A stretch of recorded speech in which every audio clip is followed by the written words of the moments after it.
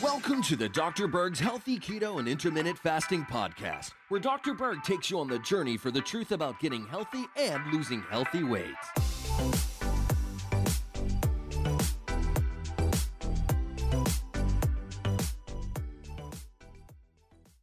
Hi guys, in this video we're going to talk about the effects of high blood sugar on your arteries and your vascular system, okay? Did you realize that 70% of all deaths from diabetes involve the vascular system? So that's why I'm doing this video, because 70% of all deaths from diabetes, that's a huge bunch of people. So why not talk about this specific thing?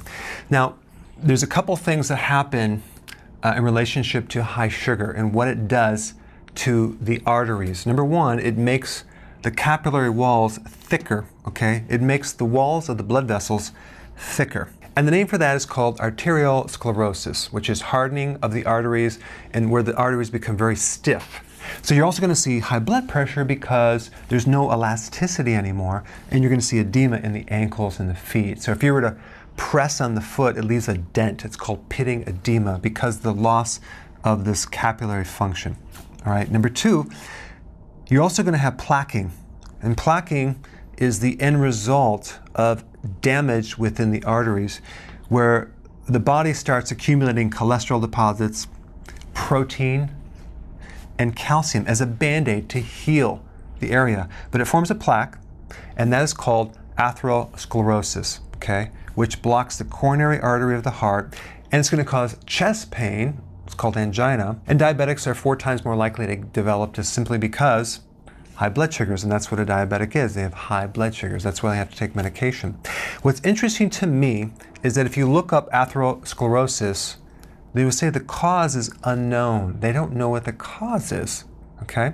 But there's risk factors of diabetes and obesity and smoking and things like that. Well, I'm going to show you my favorite book here called SIBA, Encyclopedia of Endocrinology, Volume 4, and on page 164, they have different pages that describe different aspects of insulin. And the one I want to talk about is called diabetic microangiopathy. Okay, so let's see what Frank Nitter says about this. High blood glucose causes a thickening of the basement membrane of the capillaries of the arteries. So it basically makes the arteries and capillaries thicker, okay? So we do know now the relationship here. In fact, diabetics are 3 times more likely to have thicker arteries.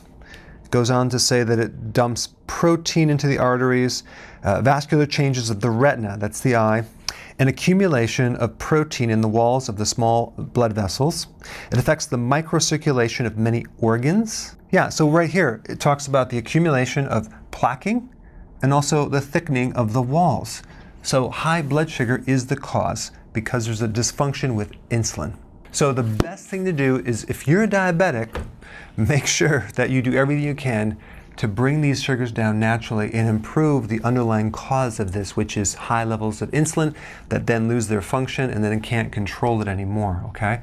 I put a little link down below of some great information on what to eat to support healthy blood sugars. Check it out.